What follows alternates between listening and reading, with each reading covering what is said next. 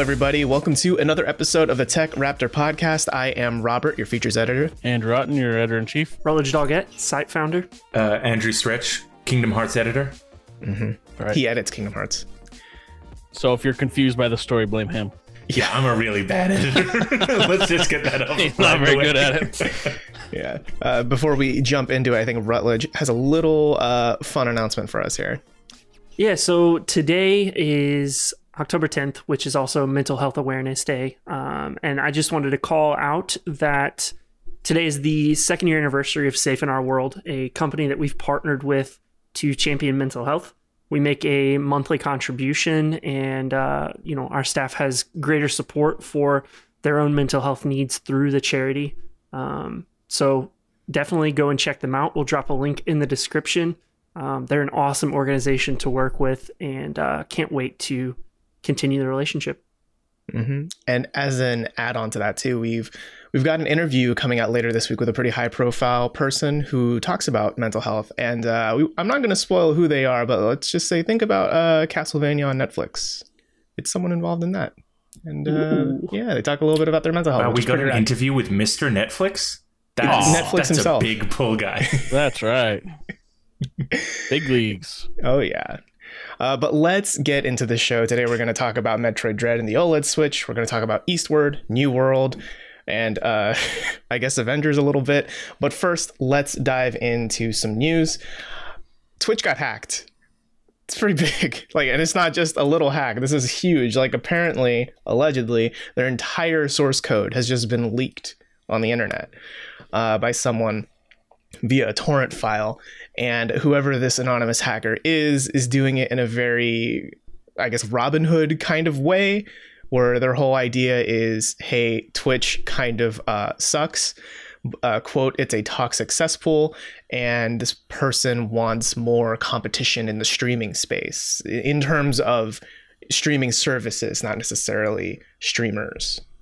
It's been a rough week for big companies, with Facebook too going down for almost an entire day, and then subsequently again a couple days later. So I'm sure Twitch is not having a fun time with this. I can definitely appreciate the hackers' intentions. I'm curious to see if it leads to any change. We've seen a lot of backlash on Twitch for some of their attempts at bettering themselves. So hopefully this is a catalyst to see a better community kind of around everything. Because especially with a lot of the hate rates that have been going on for the last month, 2 months, that they have not found a solution for, or maybe, I don't want to say they don't care, but maybe they don't. Some change has to happen to improve Twitch as a platform.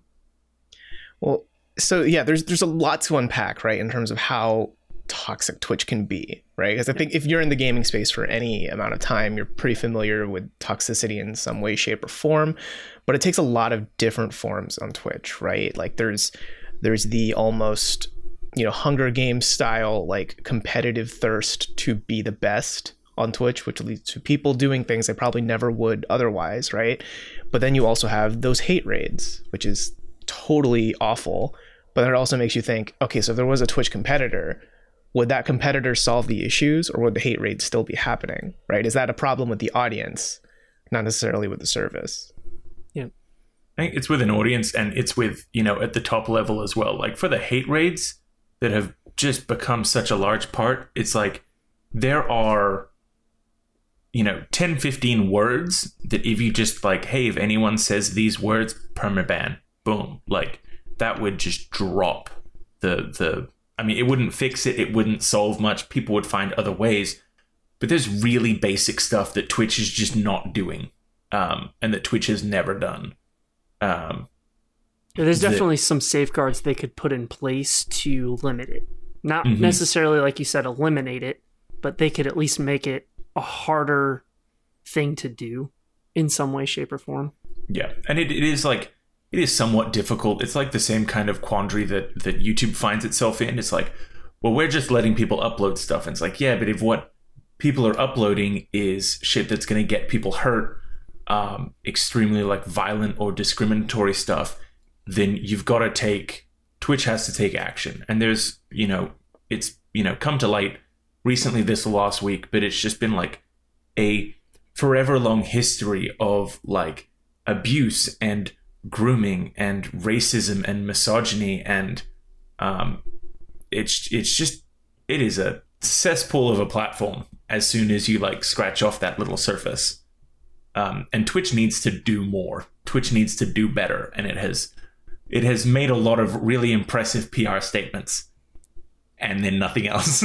Yeah. Well, and we've seen a lot of really public stuff on stream happen that just shouldn't have, and action was not taken quickly enough. I understand wanting to protect your revenue, but at the end of the day, you need to protect people and the people around them as well. Yeah. Well, I mean, the people are their revenue. That's, YouTube with its streaming platform has done a pretty okay job at trying to siphon people away. But, I would love to see a competitor platform to thin out, to thin out the herd somewhat, to make Twitch realize, oh crap, we've got to start caring about these people, like these people that a lot of them, you could technically say are, employees as their partners or affiliate level. They've got to realize that if their revenue is the people, their impetus should be on protecting the people. Right. And that's just not fucking happening. Yeah, but that's kind of the scary thing, right? It's like, yeah, I agree, there should be competition, but lest we forget, little known Redmond, Washington startup, Microsoft, tried to do Mixer, right? I'd totally forgotten. Yeah, right. I forget about it all the time too. But the people behind Windows 11 did Mixer. They bought like the biggest streamer on Twitch at the time, Ninja. They like literally paid him, 5 mansions at least to say, hey, stream exclusively with us. And Mixer's dead now. Yeah, and I think what the biggest likely competitor is YouTube, right? But in some of the same ways that Twitch has this problems of seemingly not caring or not dedicating enough resources to combating stuff like this. YouTube's Google. Google's that's what they're known for. That's what Steam's known for. All these big software companies that have these huge audiences that are just way too big to handle unless you're going to hire like hundreds of people literally just to do that. And none of them are willing to put that resource in. So it makes you wonder, like, anytime if there is another competitor, are they just not going to have the same problem? Because they're going to have that lack of resource dedication to something like that. And like I said, YouTube seems to be the most likely place. They've bought, just like Ninja, they've got a few people over recently from Twitch that are pretty big. And, that's the home of Dr. Disrespect now for a while. Mm-hmm. Just the fact that he isn't canceled off the face of the earth for some of the shit he's done, that in itself is mind-blowing, that he didn't get kicked off Twitch and then got a huge payout to move over to the YouTube gaming. Well, he did get banned from Twitch. Yeah, I think especially after that E3 bathroom fiasco. Yeah. At the very last 18.6 billion hours watched in 2020. That's on Twitch? Mm-hmm. 9 million active Twitch, last year was 6.9 million active channels and 2.84 million concurrent viewers day to day. But there's not even 81 billion hours in a year. Where are you getting these stats from? Fake news. Checkmate, atheists. Yeah, I do think one of the most Twitch-like things to come out from this is also part of this leak is how much money certain streamers have made from streaming. Mm-hmm. And I've seen a lot of content come out on YouTube and Twitch that are just like, let's look at who got paid the most and bitch about it, right? Like, yeah, or like, how dare they get paid a lot of money? And it's like, well, I mean, some part of you had to know that this was happening. Like, I mean, they're getting this money. Twitch streamers basically have to give up their life to have the That's platform. The other thing, like, yeah. If they leave for a week to take a vacation, they just bleed subs. So I mean, that's a whole other point of discussion, kind of streamer burnout. There's only so long you can stream for 10, 12 hours a day, day after day after day without, taking a meaningful break. But taking a meaningful break means you lose money. I've seen I've seen people also comment and be questionable about, like, it was a statistic like 0.05% of Twitch streamers like earn a living wage. Mm-hmm. And it's like, yeah, like, how are you not seeing this? It's like looking at the stock market and seeing, look at all these successful businesses, and not realizing the hundreds of thousands of millions that have dropped off the bottom and are just not a thing. Yeah, I mean, it's the We're same not with talking about stocks. Yeah, well, it's like with any endeavor, right? I mean, like, obviously we know a lot of the very famous musicians out there who probably make a living off of their wages, but then, you know, how about the millions of other people who are wannabe musicians or like small time bands where like they have a day job doing something else and then at night. Let's not say wannabe, but how about fair, like hobbyist or like hobbyist enthusiast magicians, Or would just like to make the living off of it. Yeah. Not a sentiment we can, understand at all. Speaking of magicians working their magic, Sora. Yeah, Sora's going to be in... Sora from Kingdom Hearts is going to be in Smash, finally. After 8 years, at least, of people begging, clamoring, hoping, believing in the Kingdom Hearts. Now we get to the Andrew Stretch part of the podcast. So that was a really cool thing that that was brought up in that Sora announcement stream. First off, that stream is what taught me that there's actually a filter in Discord that if someone like me screams way too loud in excitement, it'll actually cut off my audio so that no one else has to have their ears blown out. Hey, that's good. So I think at this point, Rudd, Otten, and I, let's go get coffee real quick, and Stretch just kind of go. What? And we'll be back. You guys can go. I'll be back in 3 to 4 hours while you Yeah. recite the entire history of Kingdom Hearts. No, Yes. I mean, I genuinely do think this is exciting. And as much as I like to speak ill of Kingdom Hearts, it's all in good fun because, you know, I've played most of the games, but you're deluding yourself if you think the story is Kingdom fun. Hearts is the best punching bag because It any is. other game, if you go up to like some like serious like COD head or something and you say like, wow, COD sucks as the game, like no, but like this and okay, the campaign wasn't that great, but blah blah blah blah blah. You go up to a serious Kingdom Hearts fan and say, wow, this story is so convoluted and full of just like what the hell is going on moments. That Kingdom Hearts fan will look at you straight face and go, yeah, how cool is that? Yeah, Exactly. it's real dumb. Like, wow, this stuff is awful and terrible and makes no sense. It's like, yeah, that's the best part. What are you talking about?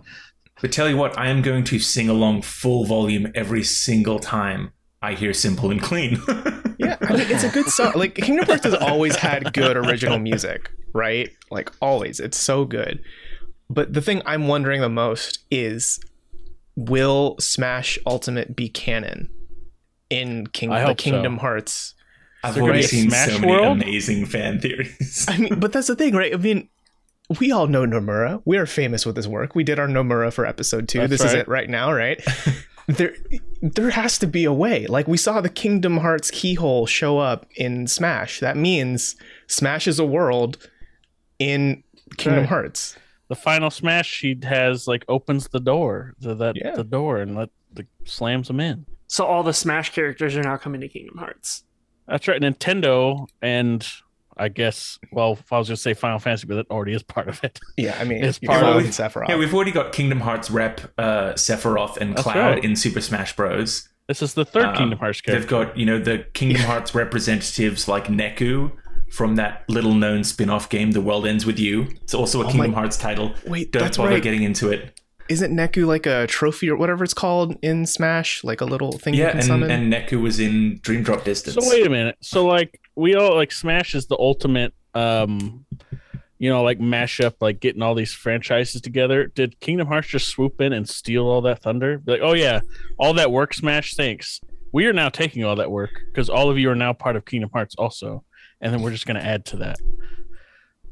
Kingdom Hearts is going to be the franchise of all franchises. This does mean that Solid Snake is canon. That's right. In Kingdom Hearts. Solid Snake is a Kingdom Hearts character now. Would you not flip your shit if in the next Metal Gear Solid you see the keyhole pop up and Sora pops out? Like, come on. This is the greatest game ever. Yeah. Well, it's also like, you talk about like transcending franchises, whatever.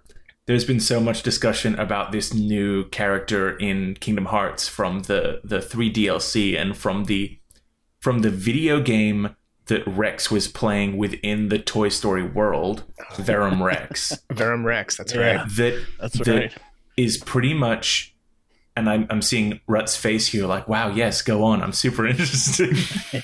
He's following all of this. He's like a closet Kingdom Hearts fan. But all of the talk about whether this character from Verum Rex was really who Noctis was originally meant to be, and where he's taking the Final Fantasy 3 and onward storyline is going to start lining in with what was originally Final Fantasy 13 Versus that became 15. I feel like Kingdom Hearts is the perfect game for conspiracy theorists. This is back when conspiracy theories were fun and not just white supremacists. Yeah. Like you could like come up with the most crazy shit for Kingdom Hearts. And it's Pepe Sylvia, but I've got like a map of Walt Disney World and like different like themed pins that I've had to pay $15 for. It's like the Iron Man 2 where the convention was the Atom or whatever. You're mapping out Disney World, Disneyland to be like, all right, what does this come out to be? And then you take all of this map and all of this red twine and you lift it up and it says, I am Tom Marvolo Riddle. And now they've got a whole nother fan base pissed off. Yes. Oh, and if you say it fast enough, you hear Tom Marvel, and that Marvel's now going to come in on this. We're going to get some Star Wars. We're going to get all of Disney. Man. You know, for the Harry Potter people, it's just the like cursed child world. So nobody likes it at all. Well, it's just whatever they can use without J.K. Rowling's direct influence. Yeah. So it's like a quarter of Fantastic Beasts and like one of the board games for some reason. And it would work. Nomura would make it happen. Yeah, that's the best part of Kingdom Hearts. Like you're saying, there's anything you say, nobody could be like, "There's no way they would do that." You're like, "Well, I mean, you could." Yeah, because we're all joking about this, but I think there's also this undertone of like, but there's some truth here. Something's gonna happen. We don't know what the truth is yet, but our guiding key will find it somehow. Also, for the Smash people, how great is it that it's a sword character? I know you guys are very happy. It's technically a sword character again. I didn't watch all of it. Does he have a counter? Is his down B a counter? His down B is a counter. Oh my fucking god. Okay, yeah, actually, yeah. To go into some like analytics of the character, because he looks like so much fun. He looks he's got an up B with a ludicrous range. It's the same as a Link's sword slash. Even on the ground, it will spiral him up into the air. His side B is like Pikachu's Volt Dash, but you can dash 3 times with it. You can also up B into the side dash. So you can be, and like they've also touted that Sora is going to be like a super light character. Like he's lighter than Young Link, just to like get how floaty he is. But some of the gameplay that they showed had him like off screen, like off in the bottom left of the screen, making a full recovery, not just like to ledge grab, but into the center of the stage. Oh man, amazing! With some of his like quick attacks out, if you get caught in someone else's combo, like you're gonna get punished. That high velocity is gonna send you flying at a low percent. But for the players who like are really good at catching opportunities, watching, studying their opponent, getting in when they can to get it. And that's also the counter that Sora has doesn't even like counter and throw back. It just counters and you can go straight into a combo with it. Sora is going to be a character that like if you get caught, you will get punished. You are going to get sent flying. You can come back a number of times. But the people who will be able to like catch someone in one of Sora's combos and like really punish off screen are gonna get some hype video clips. I'm really looking forward to whatever first showcase or whatever we get to see for Sora in like top tier play, because I reckon he's gonna be super powerful and he's gonna be like an entertaining watch. It's not just gonna be a bunch of like blur characters moving on the stage, but you're gonna see just Sora bouncing around all over the place. I'm so excited. I was like losing it. Yeah, I think that speaks a lot to like what this is, right? Because Sora is the final, as far as we're aware, is the final Smash character for Smash Ultimate, right? Which kind of feels like a really good. I mean, I know there were a lot of people wanting a lot of different characters, Waluigi especially, but I think there's something really poetic, right, about Sora being the final cherry on top for this, right? Mm-hmm. It feels like wrong finish. Yeah, it just feels like the right send off for a game that now has 82 fighters.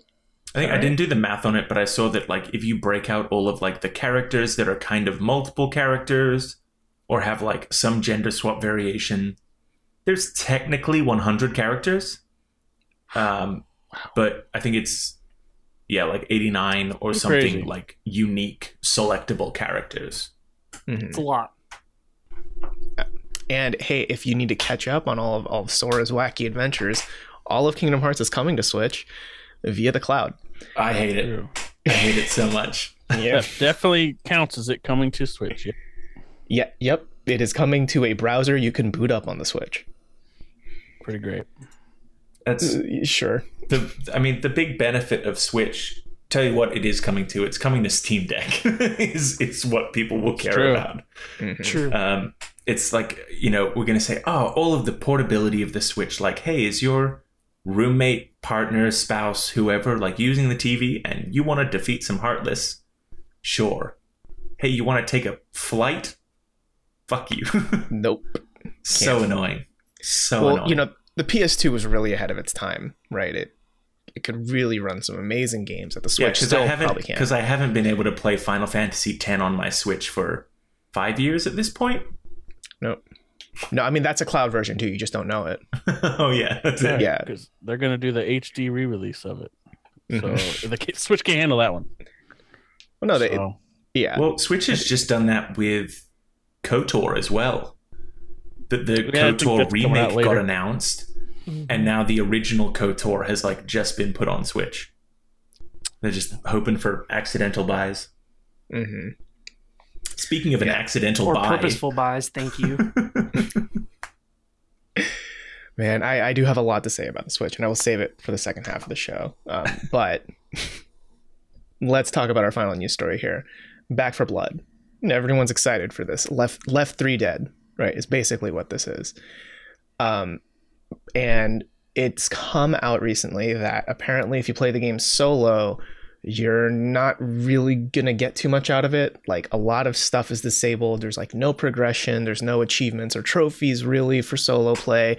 And it even limits like the kind of decks you can use, which is basically like your create a class system sort of. Even that is limited in solo mode. So Stat tracking as well. Like, you can't track how many zombies you've killed or anything like that. It's basically you're playing this on your own, and it's completely different from if you play multiplayer. Which basically forces players to play online if they want to either collect achievements or really get into the meat of the game, because from what I've seen too, like maps and objectives are different in single player versus multiplayer. yeah. It's just a strange move. Yeah, I'm of two minds of it, right? Because it's like I don't really see a reason to disable all of that, but also I'm willing to bet. I'm not a betting man, but if I were, I would bet that most people who would buy and play Back for Blood, or who would play it on Game Pass for almost free, will be playing it with friends, probably, or online, like with randos. I mean, you're basically forced to, for the most part, at least for the core gameplay. The one thing I did not see is if you could do just you and a friend in a multiplayer, or if in order to like get the quote unquote full game, if it has to be a full party of 4 people. I would almost feel like all of this discourse, and like there's right for this discourse to be there. Imagine if they had called it training mode. If you booted it up and it said online play or training mode.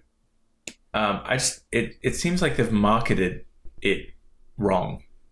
That's Yeah, fair. because if the intent is if they want people to play online with each other or whatever, which isn't every game now, we're at a point now and we have been for a long time, where like you can only play a game online. Everybody's pretty accepts that. Like your biggest games in the world are that. So it's not like you have a hurdle where you have to you've got to trick someone into buying a single player experience with a multiplayer add-on. Yeah, it's it's why even label it single player like you're saying, or why have it if you're not expecting people or not wanting people to do it? And I mean, we're just speculating. They very well could be like, oh no, we intend on this being its own or whatever. But unlocking, I mean, hiding that stuff, the progression in particular, it's like we're still playing your game. Like, what the hell, man? Like, yeah. I don't know. I mean, because I played the beta of it, a few weeks ago, and I'm not the biggest multiplayer gamer person. I don't play that many multiplayer games, but even that game, when I tried to play through it, I was like, no, this is definitely a game to play with friends for sure. Like, I would see no reason to like just boot it up and just shoot zombies mindlessly. You know what I mean? Like, I just alone, I don't know, that doesn't really appeal to me.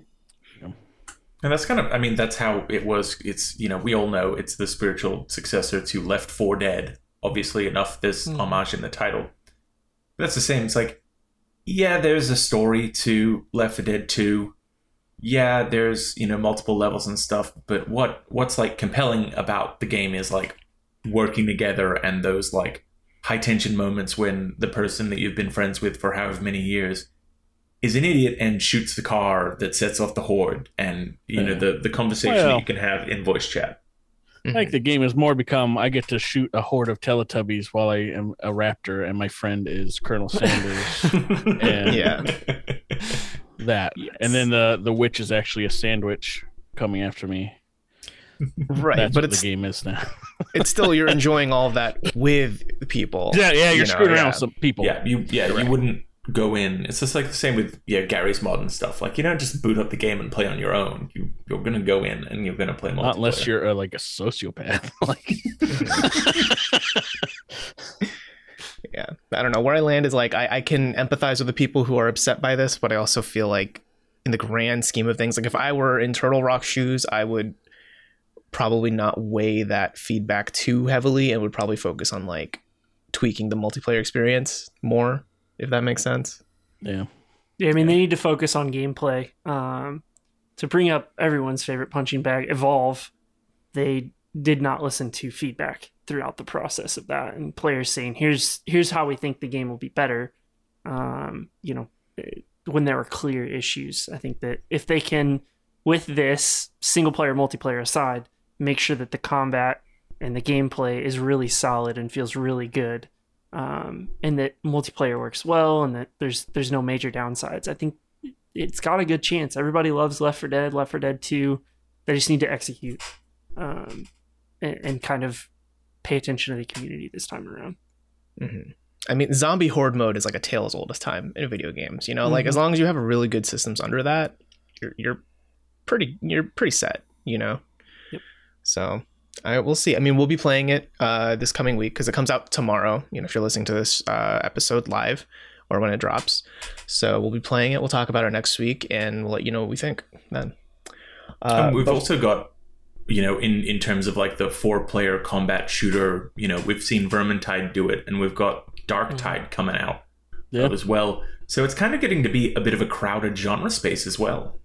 So because like World War Z has kind of come and gone. I played through all of that and it was fun. I wouldn't say that replayability was right there for me. It didn't have a lot of staying power. Yeah. So it'll be interesting to see as more fills this genre, what's going to come out on top. Mm. And, I wonder too if it's kind of like developers like trying to time things up with the pandemic, right? Because I feel like more often than not, right, you're probably playing online games with your friends more so than like, hey, come over, let's play Smash on the couch or something, right? Mm-hmm. So I wonder if this is kind of a direct response to that, where like more and more people are playing co-op online experiences. I'm really looking forward to Rainbow Six Quarantine. I don't know what you guys are talking about. Mm-hmm. I already forgot the new name for that one. Extinction, I believe. Extraction? Extraction. I don't know. One of the two. No, Extinction's the bad one. We don't want that one to happen. Oh, okay. I don't know. Okay. Spoken like a true millennial. Let's shift over and talk about some of the games we've been playing for the past week or so. Otten, do you want to kick us off? Yes. No porn this week. Don't hurt. Well, oh God. Okay, I guess I won't. Thanks. I will let you know that I did spend a not insignificant amount of time trying to find a certain image from what I was talking about last week with Warcraft 3. For your own personal needs. Well, I just, nostalgia. Nostalgia drives you a lot of times. Mm-hmm. Unsuccessful search. Anywho, I've been playing a game that a very tonal shift happening. Eastward is nothing like that at all. So glad we're setting it up like this. Yeah, Eastward is what drew me to it first is there's always it seems like every year there's at least one really amazing looking pixel graphic game that comes out, and Eastward is it for me this year. It looks amazing. It's animated, crazy good, and that was more or less why I was like, I will give this a shot. It's made by this indie developer out of Shanghai. I don't know how to pronounce it. It's like Pixpil or something. But it's set in this post-apocalyptic world where you're playing this I don't know who he is. This guy, they just call him John, and he looks kind of like a homeless guy. Rough, not homeless, but he's rough. And everybody's always giving him crap for he drinks and whatever. He's a low life, and it's while the whole time at the beginning you're just helping people out, it's damn, these people suck. I'm just going around helping people, and you have this girl you're watching, Sam. You're not her father. I don't know what happened there yet, and she basically lives with you, and you take care of her. And you're in this underground society where nobody leaves it. So the idea of sky and grass is everybody's whatever, man, that's a fantasy. You're insane. That doesn't exist. This is the world, and if you leave this world, you're dead. And so people that have left don't come back, and if you start talking that stuff, you get made fun of and whatever.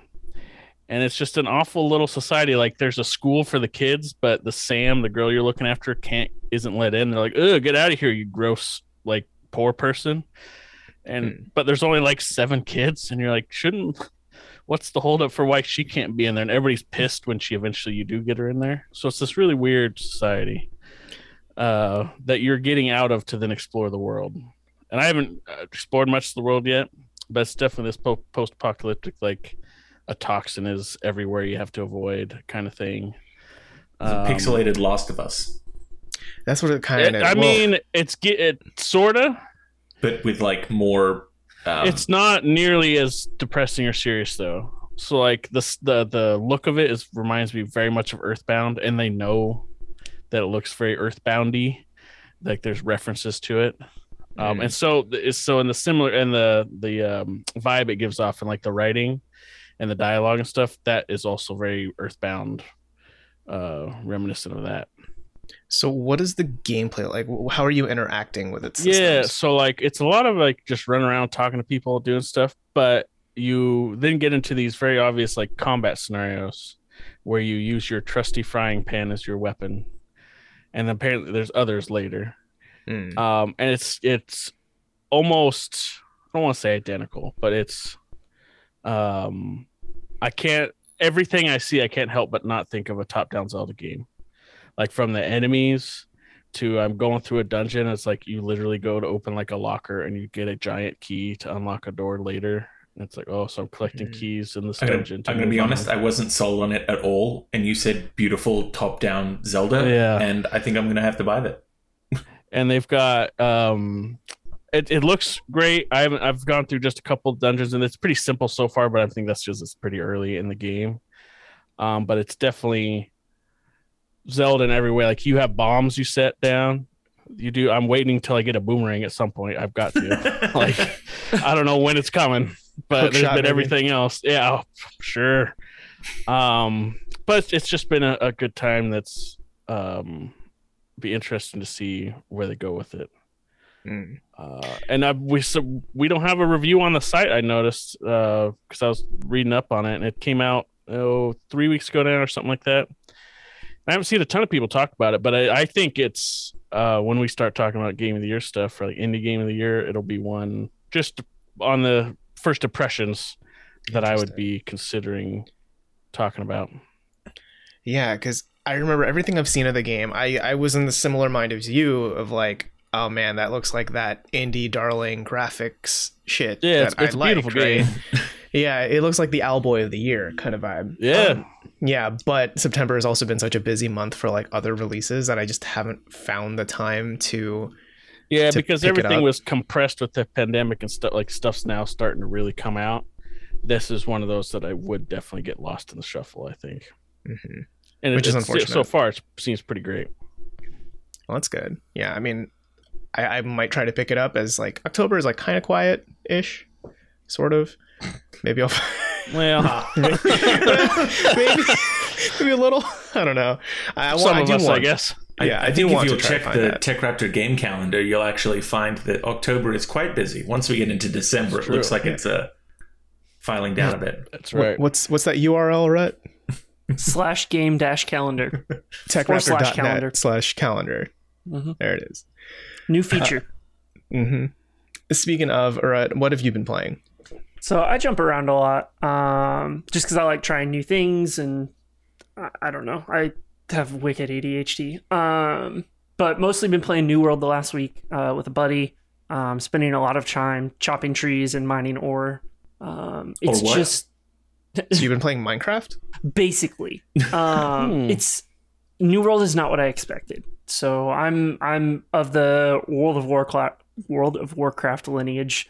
As well as RuneScape and others, that it's, very PvE focused. Crafting's kind of a secondary, nice to have thing. And PvP is like a if you want to type thing. New World, however, is every single bit of crafting matters.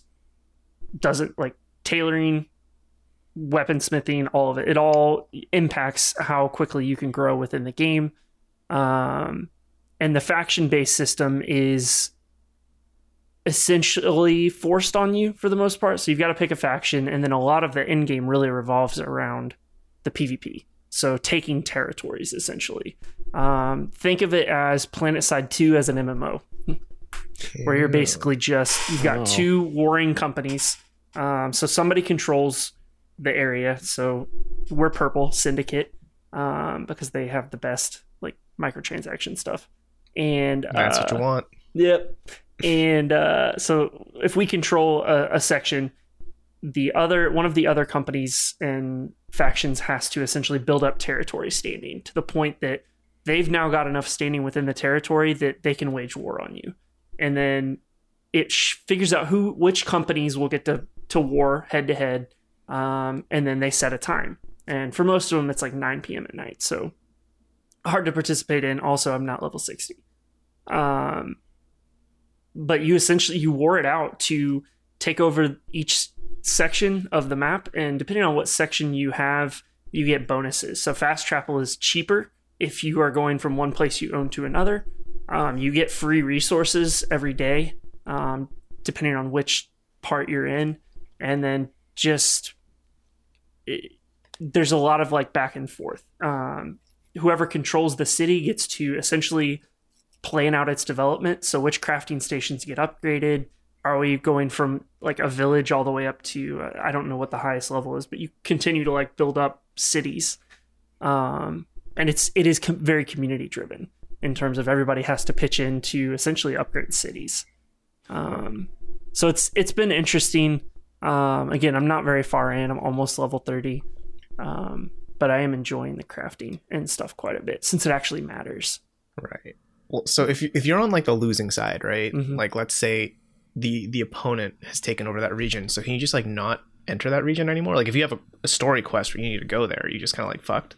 No, you can still play the game as usual. Basically, the advantages to owning a territory are lower taxes for your faction. So you pay taxes to whoever owns the territory. So that if that company owns the city, you're essentially paying that company money.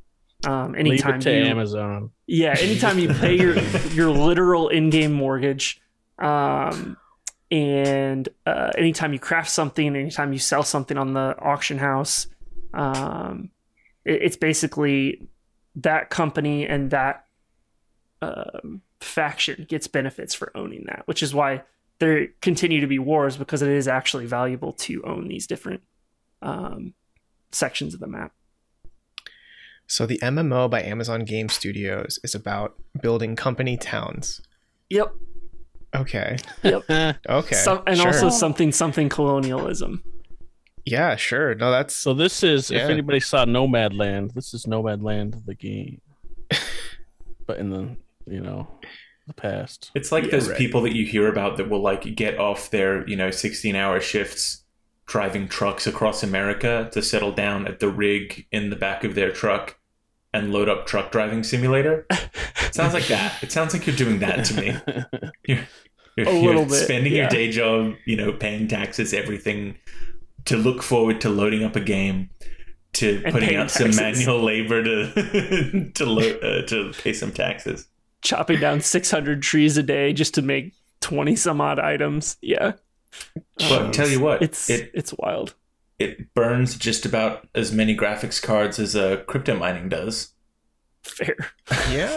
yeah, it does. I mean, because it's only the 30 series, Yeah, right? it's The only RTX 30 series. Yeah, it's the Yeah. 30 series.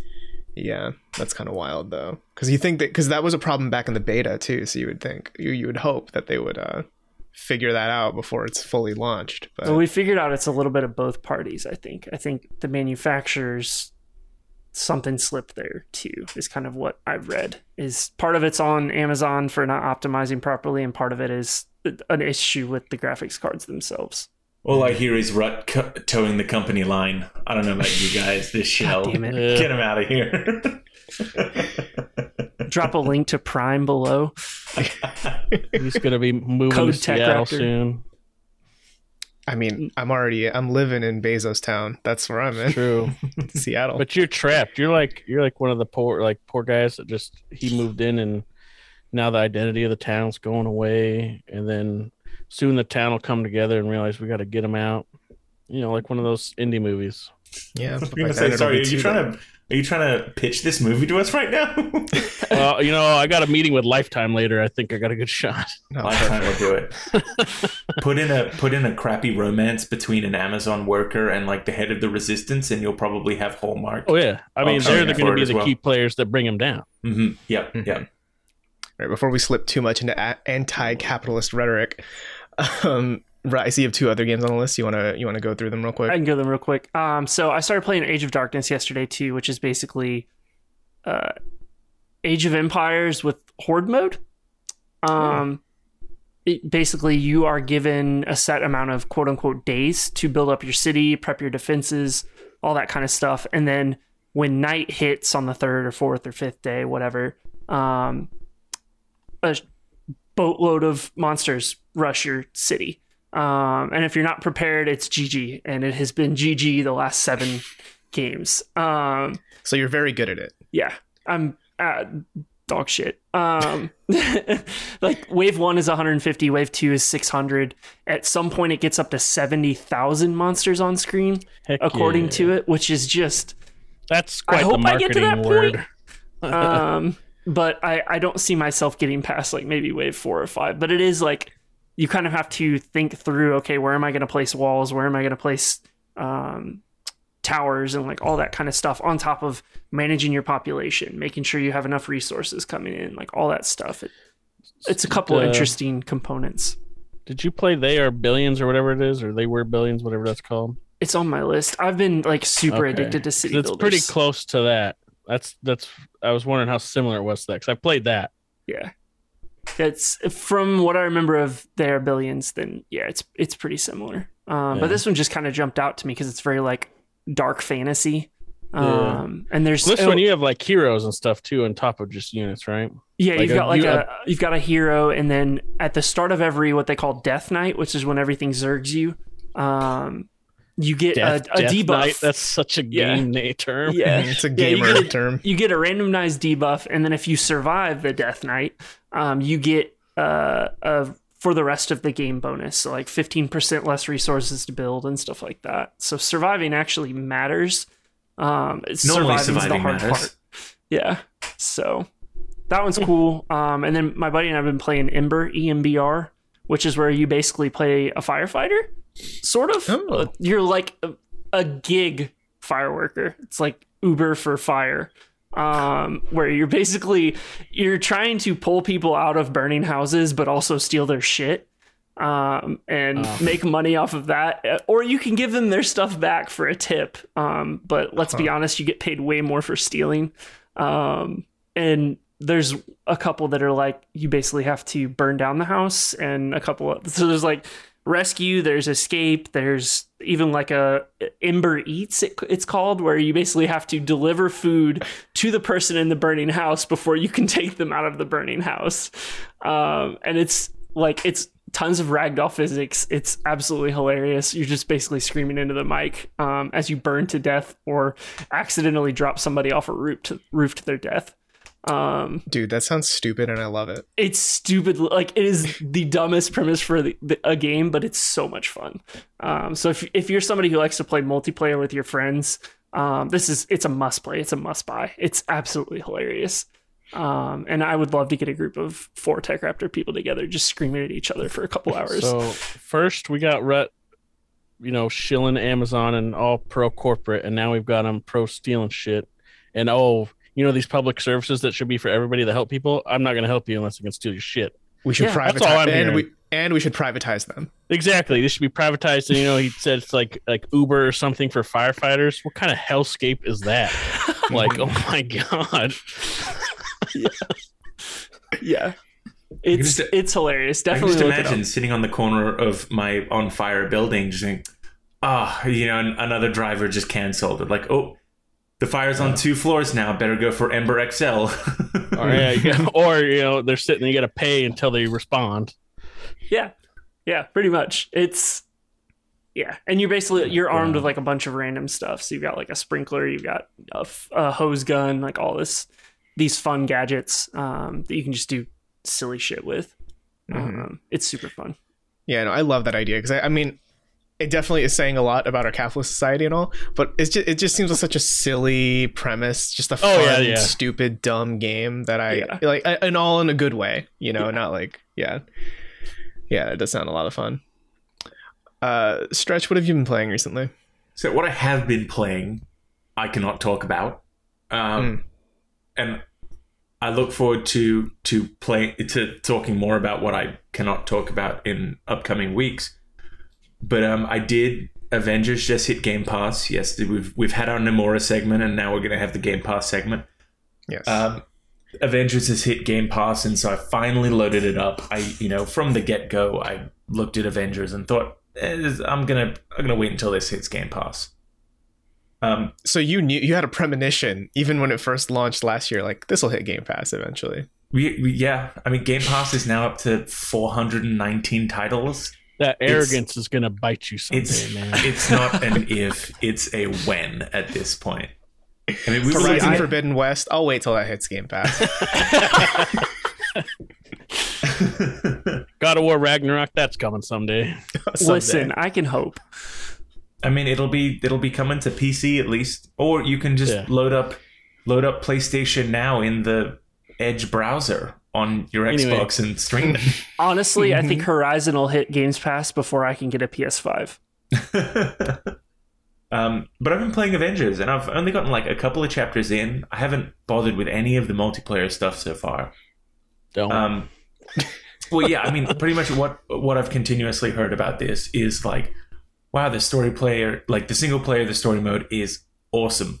And I've been really enjoying it. It is a bit jarring to see like the Spirit Halloween Captain America and the Spirit Halloween Bruce Banner. Like they walk on the stage for the first time and you're like, oh yeah, I do know who that is. They look weird, but I know who that is. But combat's been fun. It's been as I expected. It's kind of like Avengers seems to be what Monster Hunter World was to the Marvel universe. Marvel Ultimate Marvel Universe, Ultimate Marvel. I'm blanking on this game's name. It was on the Switch. Ultimate Alliance? Yeah, Ultimate Alliance. That's it. Ultimate Alliance 4. That was on the Switch last year, the year before. Oh, 3. Ultimate Alliance 3. Yeah. Whichever one was the most recent to release. God, I'm all over the place. But it's been really fun, and I love like getting in and kicking asses as the Hulk and picking people up and having people beat other people with their faces and stuff. So it's been a fun campy time. I can definitely see. Like I loaded up the game for the first time, and I didn't know how to get to the single player. I was bombarded with advertisements for the new upcoming thing, the Wakanda stuff. I could hit right bumper to go to like the storefront. But they just have like, Intel missions and this missions and this missions. And just like one of those menus was the one that was like, oh, here's the campaign. It's like, yeah, that why don't you call it that? Yeah. And that definitely seemed like a problem. First loading up and like visibility for a new player.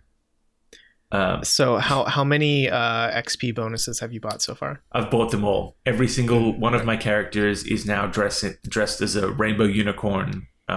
Made sure to get that cosmetic for everyone and boosted them up to the max level cap so that I can start raiding even though I don't know how to play the game. And fell into their trap. The best part of Game Pass is that it was free. Now it's not free to you. All Game Pass games are free. We know this. This is a fact. Kidding. But no, it's fun. I look forward to like playing some more of it probably this afternoon or something. But it's just been like a nice light punching game. Yeah, I think a lot of people in the spot you were where it's now that it's on Game Pass, there's no reason for people not to try it because I mean the campaign isn't. It's good. Like when you get towards the end, you definitely see the influence of this is going to be a game where. Here's the set map that I go and do these objectives on a lot over and over again. And some campaign maps are exactly that too. You're like, oh, okay. Like you don't notice it for a while. I've played through the campaign when it came out. But if anybody wants to, it's definitely a fun time. It's especially funny to me that like, I mean, the big drama when it first came out was all about Spider-Man. And now he's in the game now, right? No. I know. Oh, no, well, at least can't wait for him to come to the Game Pass version of the game, though, right? That's right.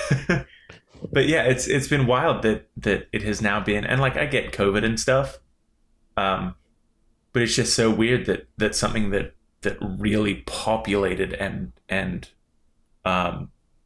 was overwhelming in the news cycle around its announcement hasn't even come to pass yet. The game is on Game Pass. Yeah. Before they've had their PlayStation advantage. Well, that and like Spider-Man is by far and away the most popular superhero, and it's not even close, and has been that way for a long time. Mm-hmm. Yeah, definitely. So. Yeah, and honestly, it does feel like PlayStation's kind of taken all that up anyway, right? Because I mean, I'm far more excited about Spider-Man 2, like Marvel's Spider-Man 2, than Spider-Man coming to Avengers, right? Yep. Oh, without a doubt. And then on top of that, I would say probably one of the other most popular Marvel superheroes, Wolverine. I mean, that's about to be PlayStation 2, you know what I mean? Yeah. It's not really, I mean, coming to this Square Enix verse. Yeah. No, I mean, it'll be in the Kingdom Hearts verse soon enough. Don't worry. All comes full circle. It always does. But no, I mean, I do wonder about the Avengers' future, right? Because I mean, it's definitely built to be a platform more than just a game. And after about a year of seeing it try, I don't know. Is it gonna be a Destiny killer? Is what we want. Oh my gosh. No, it won't. And that's what's so great to see what they're doing with Guardians of the Galaxy is it's not, because that was the first thought was like, oh God, are they gonna do what they did with Avengers? No. Doesn't seem like that, which thank God. Yeah. It's just gonna be a single player adventure game. From the vibe of it, that you can play in cloud mode on your new on the Switch. OLED Switch. Scrappy on the go Switch. Anywhere you could play it anywhere on a plane, anywhere right? You get rooftop internet party. Oh yeah, in New York. So yeah, I actually did make the dumb financial decision to buy an OLED Switch. I've been playing it for a while now, and I wanted to play more of it last night, but I didn't find the time. But I've been playing Metroid Dread on it, right? And so, I mean, to get that out of the way, Metroid Dread is very fun. If you were looking for a Metroid game, it's that, you know, completely that. I mean, it's my first side-scrolling Metroid game, but I am enjoying it. It is very fucking hard, and I do sometimes dread playing it because it is so...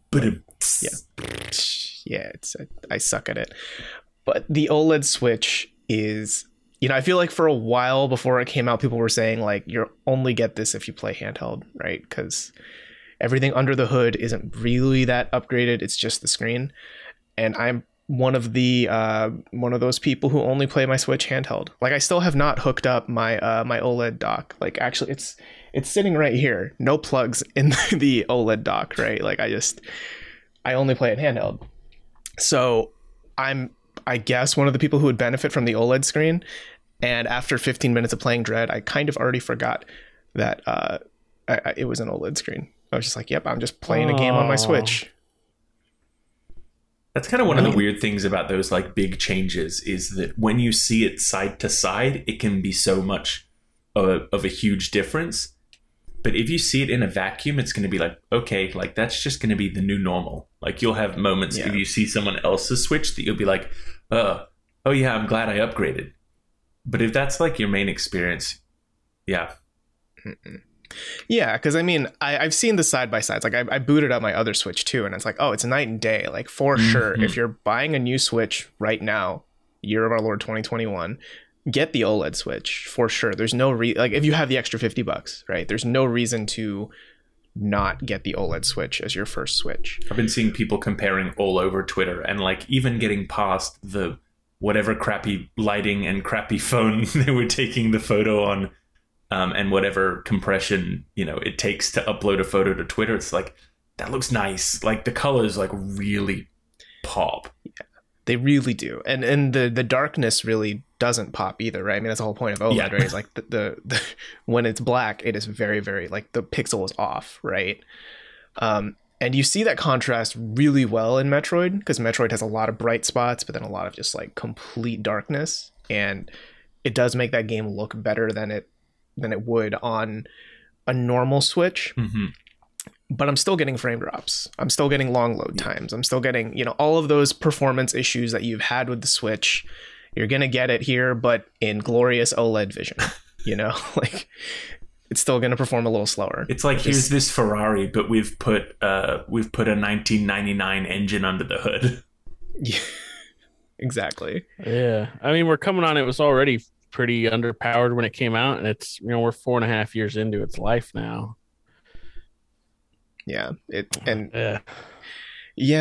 it's just, it's kind of a shame, right? Because this feels like a half upgrade. You know, if this were like OLED and, you know, better chip, or, you know, it can play 1080p or 4K even, like this would be the success story for Nintendo this year, right? But for now, it's just like, it's a nice to have, you don't really need it sort of thing. That's kind of a weird thing though. Like we used to have those like half generations, like, you know, the DS to the DS Lite to the DSi. Like we did have those like half iterations that were just form factor. And then now we are getting to like the PlayStation 4 to the PlayStation 4 Pro, or I guess before that was the 360 to the 360 Slim. And so, you know, what Nintendo used to call a, you know, a mid-cycle refresh is now like a quarter step. Like, oh, it looks different.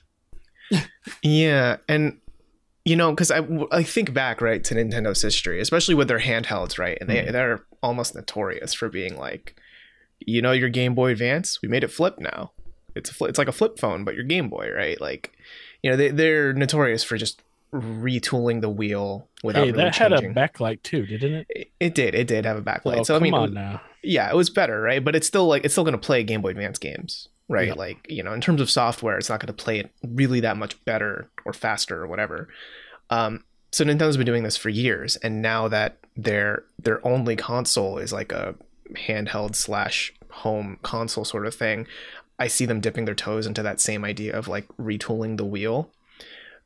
But where my issue is, it's like, I'm cool with you doing that, but if you're leaving a lot of the glaring issues that a lot of people are still complaining about, like Joy-Con drift is still going to be a thing. That statement from them was they claim so they've been defeatist. updating it. Yeah. And, you know, I don't know how to solve that problem. I'm not a manufacturer. I'm not a, you know, console creator or anything, but you would think that it would be their job to figure that out, right?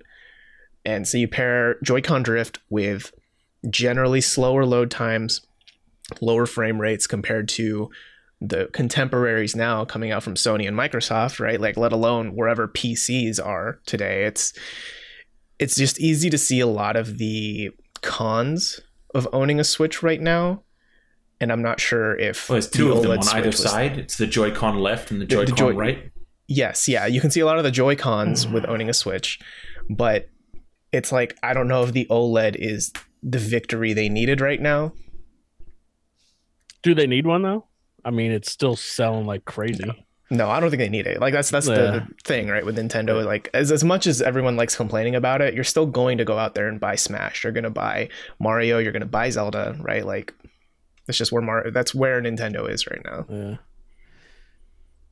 Yeah. Without diving too much into it, do people think that the 4K Switch is real or not? Because I think it is, with like COVID precaution has like, COVID and chip shortage has like pushed it back. But there's been rumors all over the place this week, especially. Yeah, I mean, screens right now, at least coming from my perspective in IT, are difficult to obtain. I think I tried to get a laptop prepared for a client a couple weeks ago, and it's a 3-month wait because you just can't get LED screens right now specifically. You know, lead times are insane for technology, and I don't think we're going to see it improve until mid-2023. So, yeah, next year's going to be maybe better, but I don't think we're going to go back to how things were pre-COVID until 2023. Yeah. No, I'm in that similar boat. I do think that the 4K Switch, I mean, I don't know if like prototypes of it exist or whatever, but I think Nintendo is shrewd enough to realize, okay, we need something under the hood to beef up the Switch, whether it's 4K or just like a faster processor or whatever. Like, there is a Switch Plus Pro, whatever you want to call it. Switch 2. Yeah, that's in the works, right? But I think it's that global supply chain that, because I mean, it's not just, you know, gaming that's hampered by it, right? Like food shortages and like, you know, other tech stuff. It's like, it's everywhere. Yeah. I guess we'll find out in the next year if they make an announcement about it. Yeah, we'll see. But otherwise, hey, you know, if on Friday you didn't get an OLED Switch and you don't need one, I would say go buy Metroid Dread at least. It's pretty good. You know, if you're into that sort of vibe, like, you know, it's one of those Metroidvanias. If you've heard of that, you know, it's a thing that indie games do a lot. It's one of those.